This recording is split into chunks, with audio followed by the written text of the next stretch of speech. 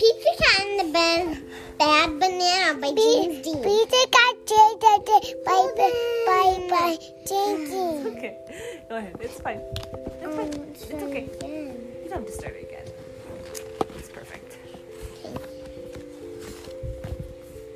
Pete the cat is bananas before bananas.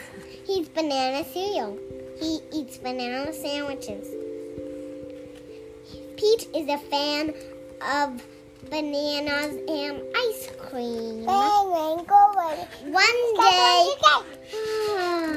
It's okay. Go ahead. One day, Pete eats a bad banana. That was the last banana Pete ever ate.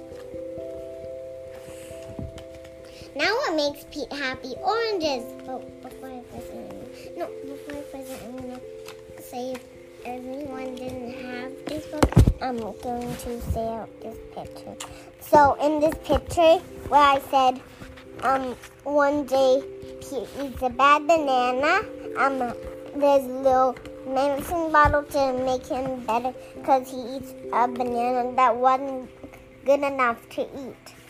So now, oranges make him happy.